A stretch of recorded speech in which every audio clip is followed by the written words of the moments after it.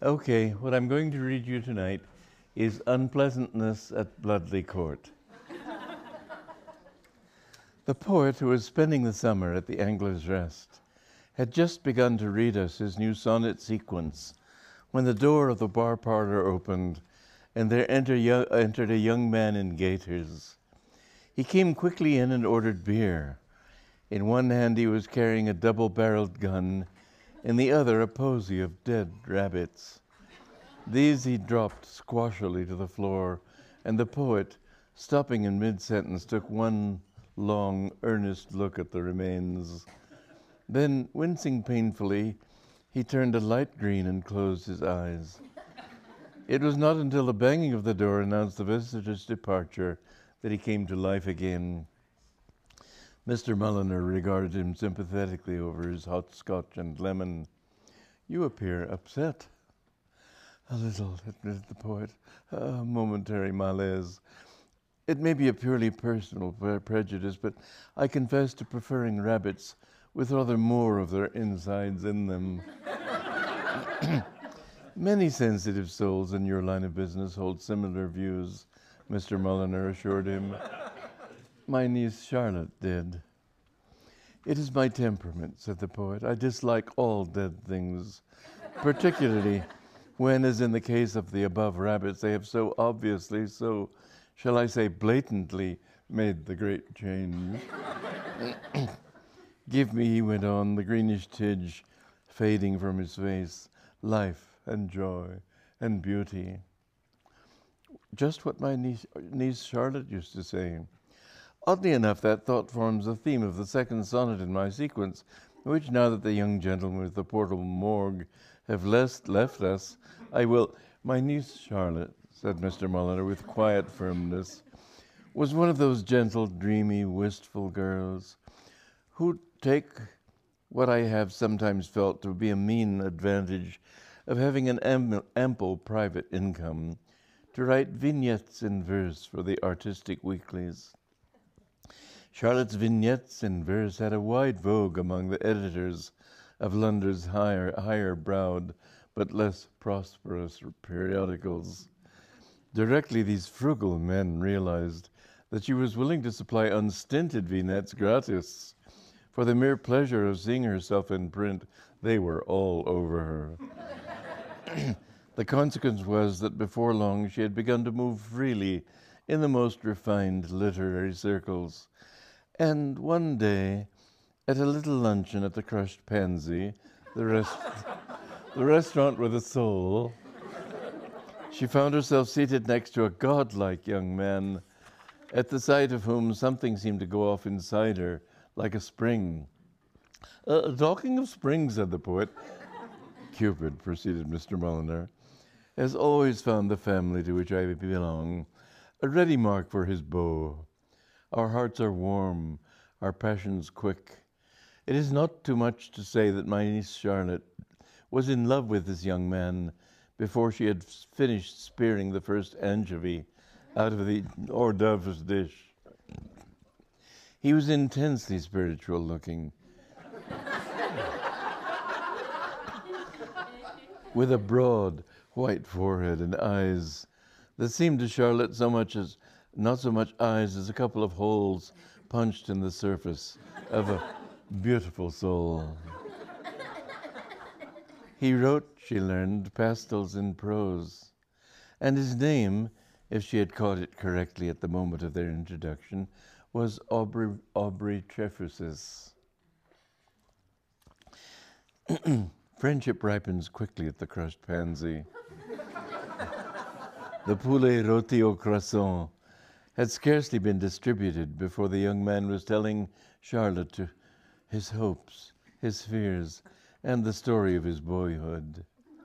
And she was amazed to find that he sprang not from a long line of artists, but from an ordinary, conventional county family of the type that cares for nothing except hunting and shooting. "You can readily imagine," he said, helping her to Brussels sprouts, "how intensely such an environment jarred upon my unfolding spirit. My family are greatly respected in the neighborhood, but I personally have always looked upon them as a gang of blood-imbrued plug uglies. My views on kindness to animals are rigid. My impulse on encountering a rabbit is to offer it lettuce. To my family, on the other hand, a rabbit seems incomplete without a deposit of small shot in it. My father, I believe, has cut off more assorted birds in their prime than any other man in the Midlands. A whole morning was spoiled for me last week by the sight of the photograph of him, the Tatler, looking rather severely at a dying duck. My elder brother Reginald spreads destruction in every branch of the animal kingdom. And my younger brother Wilfred is, I understand, working his way up to the larger fauna by killing sparrows with an air gun. Spiritually, one might just as well live in Chicago as Bloodley Court. Bloodley Court, cried Charlotte. The moment I was 21 and came into a modest but sufficient inheritance, I left the place and went to London to lead the life literary. The family, of course, were appalled. My Uncle Francis, I remember, tried to reason with me for hours. Uncle Francis, you see, used to be a big game hunter. They tell me he has shot more gnus, that's G-N-U-S, than any other man who ever went to Africa. In fact, until recently, he virtually never stopped shooting gnus. Now I hear he has developed lumbago and is down at Bloodley, treating it with Riggs superfine emulsion and sunbaths. But is Bloodley Court your home? That's right, Bloodley Court, Lesser Bloodley, near Gorsey on the Owls, Bedfordshire. But Bloodley Court belongs to Sir Alexander Bassinger. My name is really Bassinger. I adopted the pen name of Trefusis to spare the family's feelings. But how do you come to know of the place? I'm going down there next week for a visit. My mother was an old friend of Lady Bassinger. Aubrey was astonished, and being like all writers of pastels in prose, a neat phrase maker, he said, what a small world it is after all. Well, well, well, he said. From what you tell me, said Charlotte, I'm afraid I shall not enjoy my visit. If there is one thing I loathe, it's anything connected with sport. Two minds with but a single thought, said Aubrey. Look here, I'll tell you what. I haven't been near Bloodley for years, but if you're going there, why, dash it, I'll come too. Aye, even though it means meeting my Uncle Francis. You will? I certainly will. I don't consider it safe that a girl of your exquisite refinement and sensibility should be dumped down at an abattoir like Bloodley Court without a kindred spirit to lend her moral stability. What do you mean? I'll tell you. His voice was grave. That house exercises a spell. A what? A spell. A ghastly spell that saps the strongest humanitarian principles. Who knows what effect it might have upon you, should you go there without someone like me to stand by you and guide you in your hour of need. Oh, what nonsense.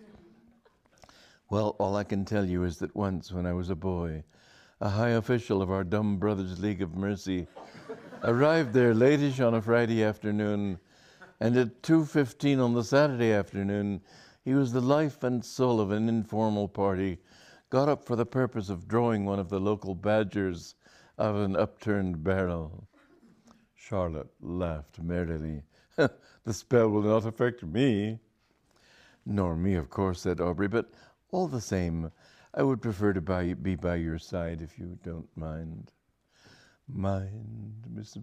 Bassinger, breathed Charlotte softly, and was thrilled to see that the words and the look with which he accompanied them, this man for, as I say, we Mulliners are quick workers, she had already given her heart, quivered violently. It seemed to her that in those soulful eyes of his, she had seen the love light. Bloodley Court, when Charlotte reached it some days later, proved to be a noble old pile of Tudor architecture, situated in rolling parkland and flanked by pleasant garlands, leading to a lake with a tree-fringed boathouse. Inside, it was comfortably furnished and decorated throughout with groves of glass cases containing the goggle-eyed remnants of birds and beasts, assassinated at one time or another by Sir Alexander Bassinger and his son Reginald.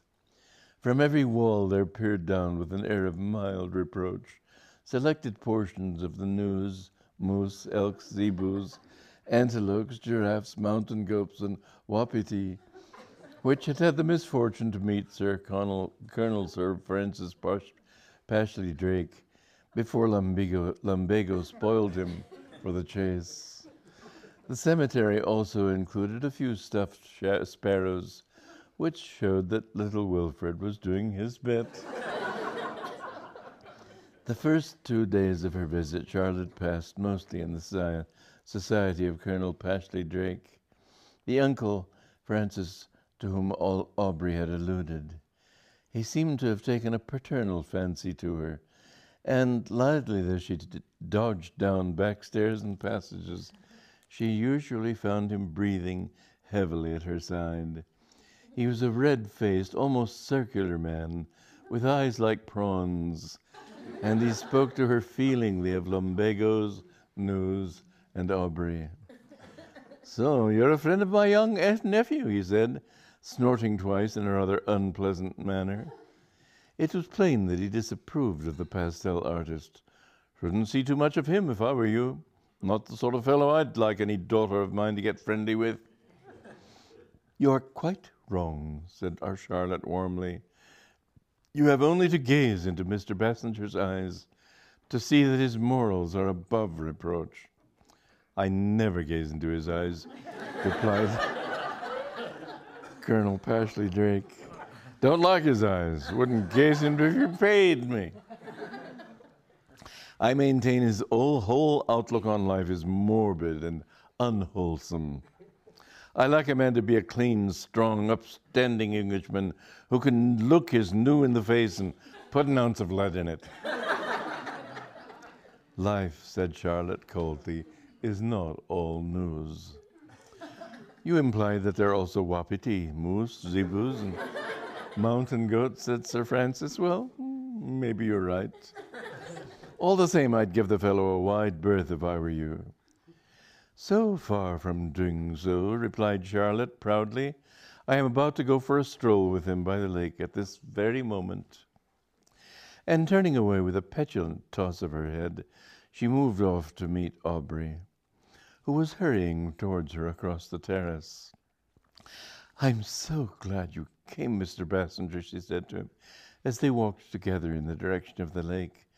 "I was beginning to find your Uncle Francis a little excessive."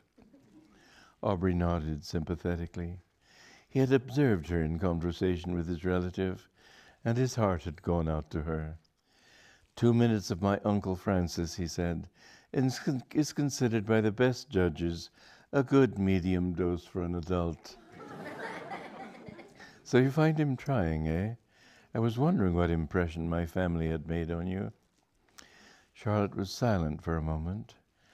"How relative everything is in this world," she said pensively. "When I met your father, I thought I had never seen anybody more completely loathsome. Then I was introduced to your brother Reginald, and I realized after all that your father might have been considerably worse. And just as I was thinking that Reginald was the furthest point possible, along came your Uncle Francis, and Reginald's quiet charm seemed to leap out at me like a beacon on a dark night." "Tell me," she said, "has no one ever thought of doing anything about your Uncle Francis?" Aubrey shook his head gently. "It's pretty generally recognized now that he's beyond the reach of human science. The only thing to do seems to be to let him go on till eventually he runs down." They sat together on a rustic bench overlooking the water. It was a lovely morning. The sun shone on little wavelets which the sighing breeze drove gently to the shore. A dreamy stillness had fallen on the world, broken only by the distant sound of Sir Alexander Bassinger murdering magpies, of Reginald Bassiner encouraging dogs to eviscerate a rabbit, and of Wilfred busy among the sparrows, and of a monotonous droning sound from the upper terrace, which was Colonel Sir Francis Pashley Drake telling Lady Bassinger what to do with the dead new.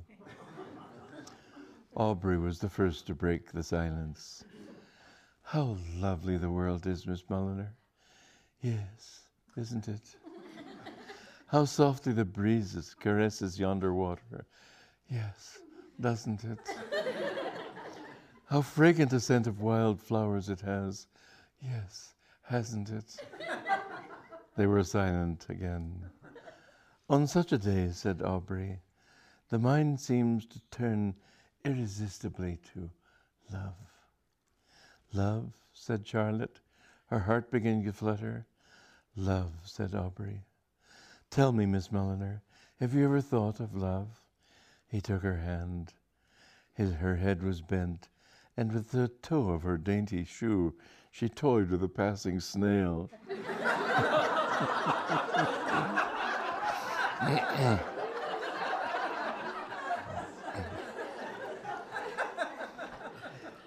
Life, Miss Mulliner, said Aubrey, is the Sahara through which we must all pass. We start at the Cairo of the cradle, and we travel on to the, we go traveling on. Yes, don't we, said Charlotte. Afar we see the distant goal. Yes, can't we, said Charlotte. And would fain reach it, yes, wouldn't we? But the way is rough and weary. We have to battle through the sandstorms of destiny, face with what courage we may the howling simoons of fate. And very unpleasant it all is, but sometimes in the Sahara of life, if we are fortunate, we come upon the oasis of love. That oasis, when I had all but lost hope, I reached at 1:15 on the afternoon of Tuesday, the 22nd of last month. There comes a time in the life of every man when he sees happiness beckoning to him and must grasp it. Miss Mulliner, I have something to ask you which I've been trying to ask ever since the day we two first met. Miss Mulliner, Charlotte, will you be my... Gosh, look at that whacking great rat. Said Aubrey, changing the subject. Once in her childhood, a sportive playmate had secretly withdrawn the chair on which Charlotte Mulliner was preparing to seat herself. Years had passed, but the recollection of the incident remained green in her memory. In frosty weather, she could still feel the old wound. And now, as Aubrey Bassinger suddenly behaved in this remarkable manner, she experienced the same sensation again. It was as though something blunt and heavy had hit her on the head at the exact moment when she was slipping on a banana skin. She stared round-eyed at Aubrey. He had released her hand, sprung to his feet, and now, armed with her parasol, was beating furiously in the lush grass at the waterside. And every little while his mouth would open, his head would go back, and uncouth sounds would proceed from his slavering jaws. Yorks, Yorks, Yorks, said Aubrey. And again, tally-ho, hard forward, Yorks, tally-ho. Presently, the fever seemed to pass. He straightened himself and came back to where she stood. It must have got away into a hole or something, he said, removing a bead of perspiration from his forehead with the ferrule of the parasol. The fact of the matter is it's silly to go out in the country without a good dog. If only I'd had a nice nippy terrier with me, I would have obtained some solid results. As it is, a fine rat gone, just like that. Oh well, that's life, I suppose. He paused. Now, let me see, where was I? And then it was, As though he awakened from a trance, his flushed face paled. I say, he stammered, I'm afraid you must think me awfully rude. Pray do not mention it, said Charlotte coldly. Oh, but you must, dashing off like that. Not at all. What I was going to say when I was interrupted was, will you be my wife? Oh, yes. Well, I won't. You won't? No, never. Charlotte's voice was tense with a scorn which she did not attempt to conceal.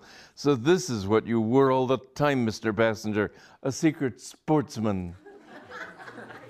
Aubrey quivered from head to foot. I'm not. It was the hideous spell of this ghastly house that overcame me. Pa. What did you say? I said Pa. Why did you say Pa? Because, said Charlotte with flashing eyes, I do not believe you.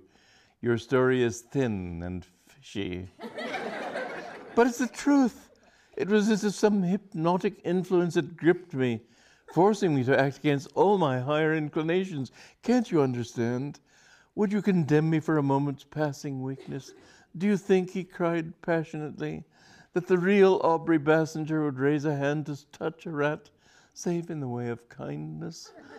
I love rats, I tell you. Love them. I used to keep them as a boy, white ones with pink eyes. Charlotte shook her head. Her face was cold and hard. Goodbye, Mr. Bassinger. From this instant we meet as strangers. She turned and was gone. And Aubrey Bassinger, covering his face with his hands, sank on the bench, feeling like a sandbagged leper. The mind of Charlotte Mulliner in the days which followed the painful scene which I have just described was torn, as you may well imagine, with conflicting emotions. For a time, as was natural, anger predominated, but after a while sadness overcame indignation. She mourned for her lost happiness. And yet, she asked herself, how else could she have acted? She had worshipped Aubrey Bassinger. She had set him upon a pedestal, looked up to him as a great white soul. She had supposed him one who lived far above this world's coarseness and grime, on a rarefied plane of his own, thinking beautiful thoughts. Instead of which, it now appeared he went about the place chasing rats with parasols. What could she have done but spurn him? That there lurked in the atmosphere of Bloodley Court a sinister influence that sapped the principles of the most humanitarian and sent them ravening to and fro, seeking for prey, she declined to believe. The theory was pure banana oil. If such an influence was in operation at Bloodley, why had it not affected her? No, if Aubrey Bassinger chased rats with parasols, it could only mean that he was one of nature's rat chasers, and to such a one, cost what it might to refuse, she could never confide her heart.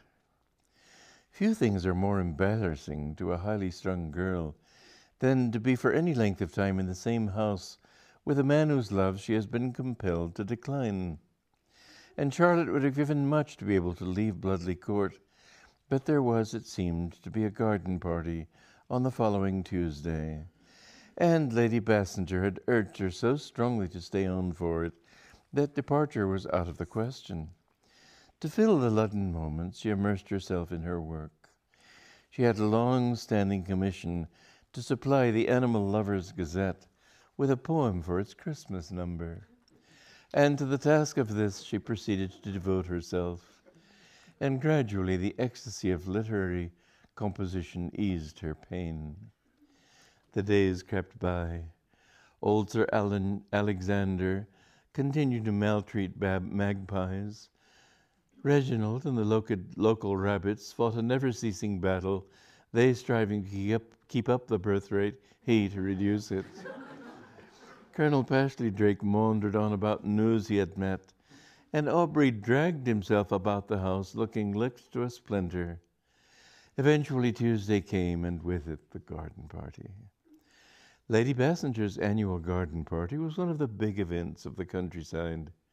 By 4 o'clock, all that was bravest and fairest for miles around had assembled on the big lawn. But Charlotte, though she had stayed on specially to be present, was not one of the gay throng. At about the time when the first strawberry was being dipped in its cream, she was up in her room, staring with bewildered eyes at a letter which had arrived by the second post. The Animal Lovers Gazette had turned her poem down. Yes, turned it down flat in spite of the fact that it had been commissioned and that she was not asking a penny for it. Accompanying the rejected manuscript was a curt note from the editor in which he said that he feared its tone might offend its readers. Charlotte was stunned.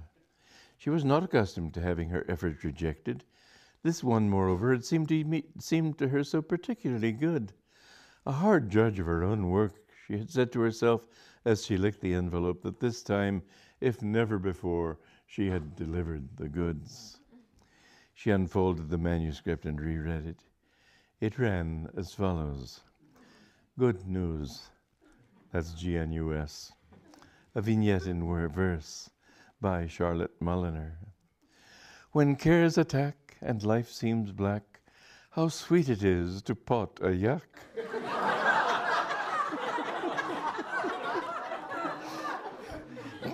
Or puncture hares and grizzly bears and others I could mention. But in my animal who's who, no name shines higher than the new, and each new that comes in view receives my prompt attention.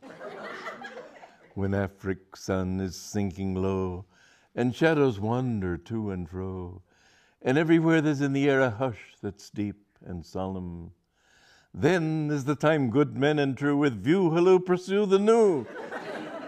The safest spot to put your shot is through the spinal column. To take the creature by surprise, we must adopt some rude disguise. Although deceit is never sweet, and falsehoods don't attract us.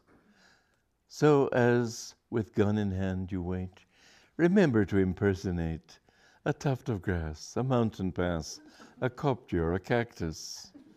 A brief suspense, and then at last the waiting's o'er, the vigil past, a careful aim, a spurt of flame, it's done, you've pulled the trigger.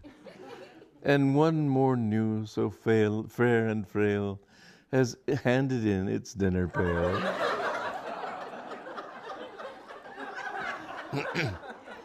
The females all are rather small, the males are somewhat bigger. Charlotte laid the manuscript down, frowning.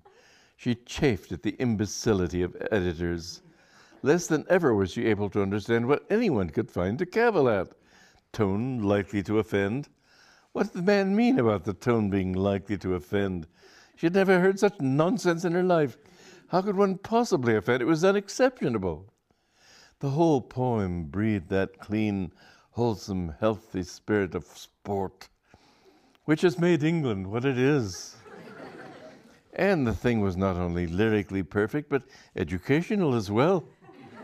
It told the young reader, anxious to shoot news but uncertain of the correct procedure, exactly what he wanted to know. She bit her lip.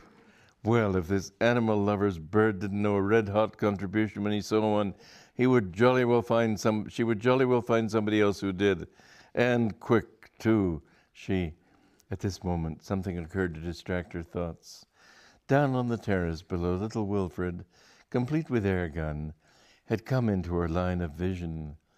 The boy was creeping along in a quiet, purposeful manner, obviously intent on the chase.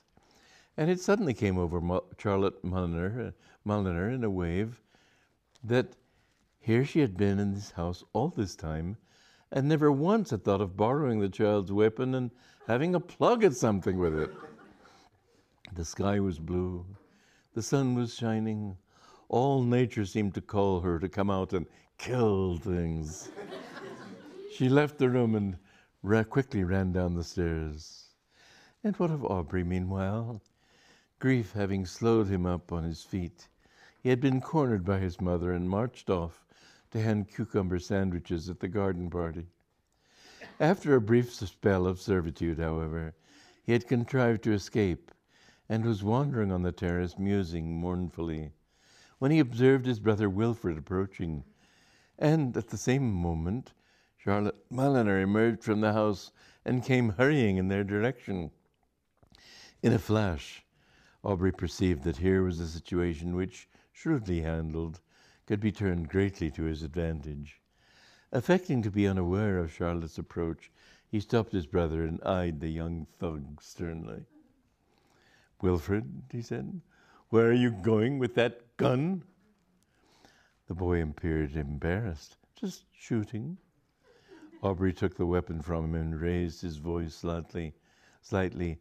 Out of the corner of his eye, he had seen that Charlotte was now well within hearing. "Shooting, eh?" he said. "Shooting? I see.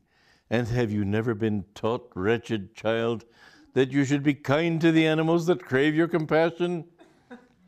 Has no one ever told you that he prayeth best, who loveth best, all things both great and small?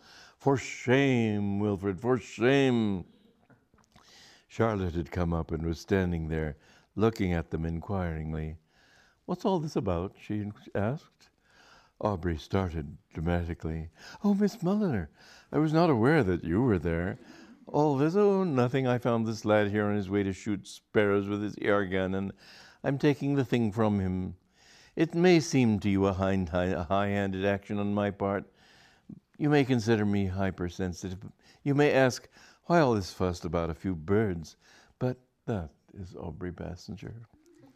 Aubrey Bassinger will not lightly allow even the merest sparrow to be placed in jeopardy. Tut, Wilfred," he said, "tut. Cannot you see how wrong it is to shoot the poor sparrows?" "But I wasn't going to shoot sparrows," said the boy. "I was going to shoot Uncle Francis while he was having his sunbath."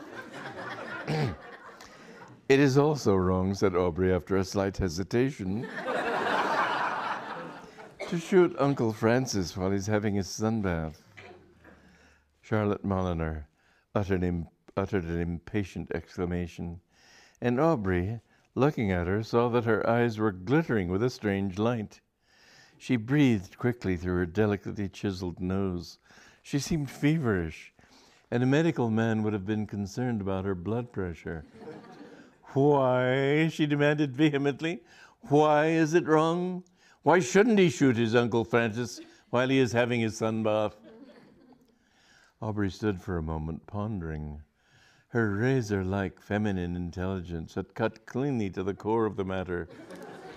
After all, now that you put it like that, why not? Think how it would tickle him up a bit. "True," said Aubrey, nodding. "True. And his Uncle Francis is precisely the sort of man who ought to have been shot at with air guns incessantly for the last 30 years. The moment I met him, I said to myself, that man ought to be shot at with air guns." Aubrey nodded again. Her girlish enthusiasm had begun to infect him. "There is much in what you say," he admitted. "Where is he?" asked Charlotte, turning to the boy. "On the roof of the boathouse." Charlotte's face clouded. She said, "that's awkward. How is one to get at him?" "I remember Uncle Francis telling me once," said Aubrey, "that when you went shooting tigers, you climbed a tree. There are plenty of trees by the boathouse." "Admirable!" For an instant there came to disturb Aubrey's hearty joy in the chase a brief, faint flicker of prudence. "But I say, do you really think, ought we?" Charlotte's eyes flashed scornfully. "Infirm of purpose," she said. "Give me that air gun." "I was only thinking—" "Well?" "I suppose you know he'll have practically nothing on." Charlotte Mulliner laughed lightly. "He can't intimidate me. Come, let's be going." Up on the roof of the boathouse, the beneficent ultra rays of the afternoon sun pouring down on his globular surface, Colonel Sir Francis Pashley Drake lay in that pleasant half-waking, half-dreaming state that accompanies this particular form of lumbago treatment. His mind flitted lightly from one soothing subject to another. He thought of elks he had shot in Canada, of mouflons he had shot in the Grecian archipelago, of giraffes he had shot in Nigeria. He was just on the point of thinking of a hippopotamus which he had shot in Egypt, when the train of his meditations was interrupted by a soft popping sound not far away. He smiled affectionately. So little Wilfred was out with his air gun, eh? A thrill of quiet pride passed through Colonel Pashley Drake. He had trained the lad well, he felt, with a garden party in progress, with all the opportunities it offered for quiet gorging. How many boys of Wilfred's age would have neglected their shooting to hang around the tea table and stuff themselves with cakes? But this fine lad, ping, there it was again. The boy must be somewhere close at hand. He wished he could be at his side, giving him kindly advice. Wilfred, he felt, was a young fellow after his own heart. What destruction he would spread among the really worthwhile animals when he grew up, and put aside childish things, and exchanged his air gun for a Winchester repeater. Sir Francis Pashley Drake started. 2 inches from where he lay, a splinter of wood had sprung from the roadhouse roof. He sat up, feeling a little less affectionate. "Wilfred?" There was no reply. "Be careful, Wilfred, my boy. You nearly—" A sharp, agonizing twinge caused him to break off abruptly. He sprang to his feet and began to address the surrounding landscape passionately in one of the lesser-known dialects of the Congo Basin. He no longer thought of Wilfred with quiet pride.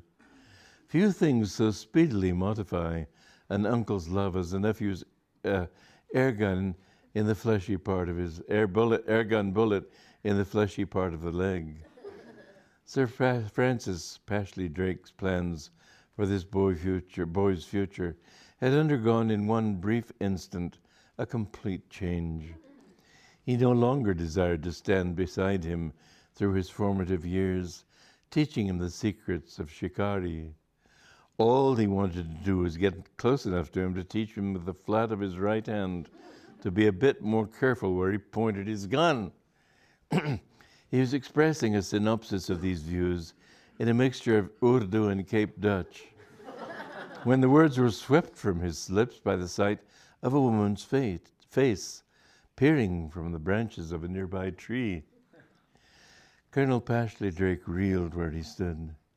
Like so many outdoor men, he was the soul of modesty. Once, in Bechuanaland, he had left a native witch dance in a marked manner because he considered the chief's third supplementary wife insufficiently clad. An acute consciousness of the sketchiness of his costume overcame him. He blushed brightly. "My dear young lady," he stammered. He had got this far when he perceived that the young woman was aiming at him with something that looked remarkably like an air gun, her tongue protruding thoughtfully from the corner of her mouth. She had closed one eye and with the other was squinting tensely along the barrel. Colonel Sir Francis Pashley Drake did not linger. In all England, there was probably no man more enthusiastic about shooting. But the fascination of shooting as a sport depends almost wholly on whether you're at the right or the wrong end of the gun. With an agility which no one knew, unless in the very pink of condition, could have surpassed. He sprang to the side of the roof and leaped off. There was a clump of reeds not far from the boathouse. He galloped across the turf and dived into them. Charlotte descended from her tree. Her expression was petulant. Girls nowadays are spoiled and only too readily to become peevish when balked of their pleasures. "I had no idea he was so nippy," she said. "A quick mover," agreed Aubrey. "I imagine he got that way from dodging rhinoceroses." "Why can't they make these silly guns with 2 barrels? A single barrel doesn't give a girl a chance." Nestling among the reeds, Colonel Sir Prashley Drake, in spite of the indignation natural to a man in his position, could not help feeling a certain complacency. The old woodcraft of the hunter had stood him, he felt, in good stead. Not many men, he told himself, would have had the initiative and swift intelligence to act so promptly in the face of peril. He was aware of voices close by. "What do we do now?" he heard Charlotte Mulliner say. "We must think," said the voice of his nephew Aubrey. "He's in there somewhere." "Yes." "I hate to see a fine head like that get away," said Charlotte. And her voice was still querulous, "especially after I winged him. The very next poem I write is going to be an appeal to airgun manufacturers to use their intelligence if they have any, and turn out a line with 2 barrels. "I shall write a pastel and prose on the same subject," agreed Aubrey. "Well, what shall we do?" There was a short silence. An insect of unknown species crept up Prashley Drake and bit him in the small of the back. "I'll tell you what," said Aubrey. "I remember Uncle Francis mentioning to me once that when wounded zebus take cover by the reaches of the lower Zambezi, the sportsman dispatches a native assistant to set fire to—" Francis Prashley Drake emitted a hollow groan. It was drowned by Charlotte's cry of delight. "Why, of course! How clever you are, Mr. Bassinger!" "Oh, no," said Audrey modestly. "Have you matches?" "I have a cigarette lighter." "Then would it be bothering you too much to go and set a light to those reeds?"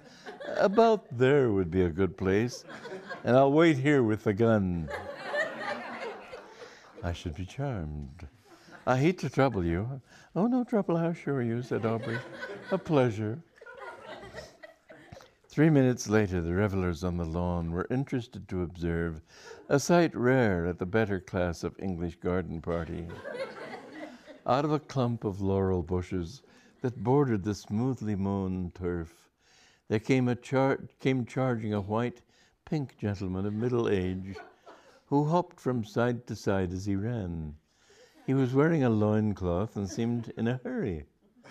They had just time to recognize in this newcomer their hostess's brother, Colonel Sir Francis Prashley Drake, when he snatched a cloth from the nearest table, draped it round him, and with a quick leap took refuge behind the portly form of the Bishop of Stortford, who was talking to the local master of hounds about the difficulty he had in keeping his vicars off the incense. Charlotte and Aubrey had paused in the shelter of the laurels. Aubrey, peering through this zareba, clicked his tongue regretfully. "He's taken cover again," he said. "I'm afraid we shall find it difficult to dig him out of there. He's gone to earth behind a bishop." Receiving no reply, he turned. "Miss Mulliner," he exclaimed. "Charlotte, what's the matter?" A strange change had come over the girl's beautiful face since he had last gazed at it. The fire had died out of those lovely eyes, leaving them looking like those of a newly awakened somnambulist. She was pale, and the tip of her nose quivered. "Where am I?" she murmured. "Bloodley Manor, Lesser Bloodley, Goresby on Owls, Bedford, telephone 28 Goresby," said Audrey quickly. "Have I been dreaming, or did I really—" Yes, she moaned, shuddering violently. "It all comes back to me. I shot Sir Francis with the air gun." "You certainly did," said Aubrey. And would have gone on to comment with warm approbation on the skill she had shown, a skill which, in an untrained novice, had struck him as really remarkable. But he checked himself. "Surely," he said, "you are not letting the fact disturb you? It is the sort of thing that might have happened to anyone." She interrupted him. "How right you were, Mr. Bassinger, to warn me against the spell of Bloodley, and how wrong I was to blame you for borrowing my parasol to chase a rat. Can you ever forgive me? Charlotte, Aubrey, Charlotte." "Hush," she said, "Listen." On the lawn, Sir Francis Pashley Drake was telling his story to an enthralled audience. The sympathy of the meeting, it was only too plain, was entirely with him. This shooting of a sitting sunbather had stirred the feelings of his hearers deeply. Indignant exclamations came faintly to the ears of the young couple in the laurel. "Most irregular, not done, scarcely cricket." And then from Alexander Bassinger astern, "I shall require a full explanation." Charlotte turned to Aubrey. "What shall we do?" "Well," said Aubrey, reflecting, "I don't think we had better just go on and join the party and behave as if nothing had happened. The atmosphere doesn't seem quite right. What I would propose is that we take a short cut through the fields to the station, hook up with the 5:50 express at Goresby, go to London, have a bit of dinner, get married, and..." "Yes, yes," cried Charlotte, "take me away from this awful house." "To the ends of the world," said Aubrey fervently. He paused. He said suddenly, "Look here. If you move over to where I'm standing, you get the old boy plumb bang against the skyline." "You wouldn't care for just one last..." "No, no." "Merely a suggestion," said Aubrey. "Ah, well, perhaps you're right. Then let's be shifting."